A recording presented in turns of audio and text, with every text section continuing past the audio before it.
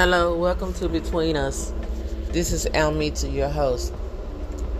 Just want to come out and share this thought with you about seeing the big picture. Don't know many of you who will hear this, but those that know me know that I'm a driver by trade. So in the transportation industry, you're always looking ahead, you're looking around, your surroundings, you're checking what we consider fixed objects, those that don't move, poles, trees, different things of that nature. But also you're looking for the moving objects as well, expected, unexpected.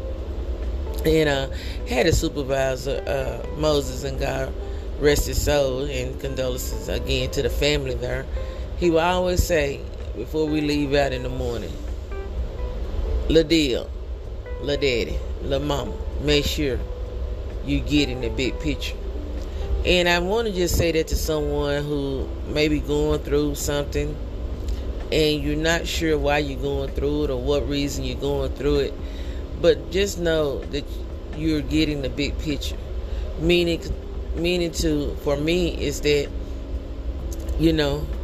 heaven is my eternal destination. That's what I'm seeking and thriving and driving for, is to reach that place, the place that I put my trust in and belief in. I don't know what your goal is. I don't know, maybe to just live to see another day, to have grandkids, or get married, or buy a house, buy a new car, or do whatever your milestones may be for the first in your life. Not sure, but with everything, get an understanding and make sure that you're seeing the big picture and you get in the big picture, because when it all said and done, we're going to return back from where we come from, and that's to dust. So, but our soul, that part of us that God breathed life into, is going to return to Him, and we're going to be caught up, wrapped up, and we're going to meet Him. And we got a heavenly home for those that believe. So make sure you get your big picture. God bless you.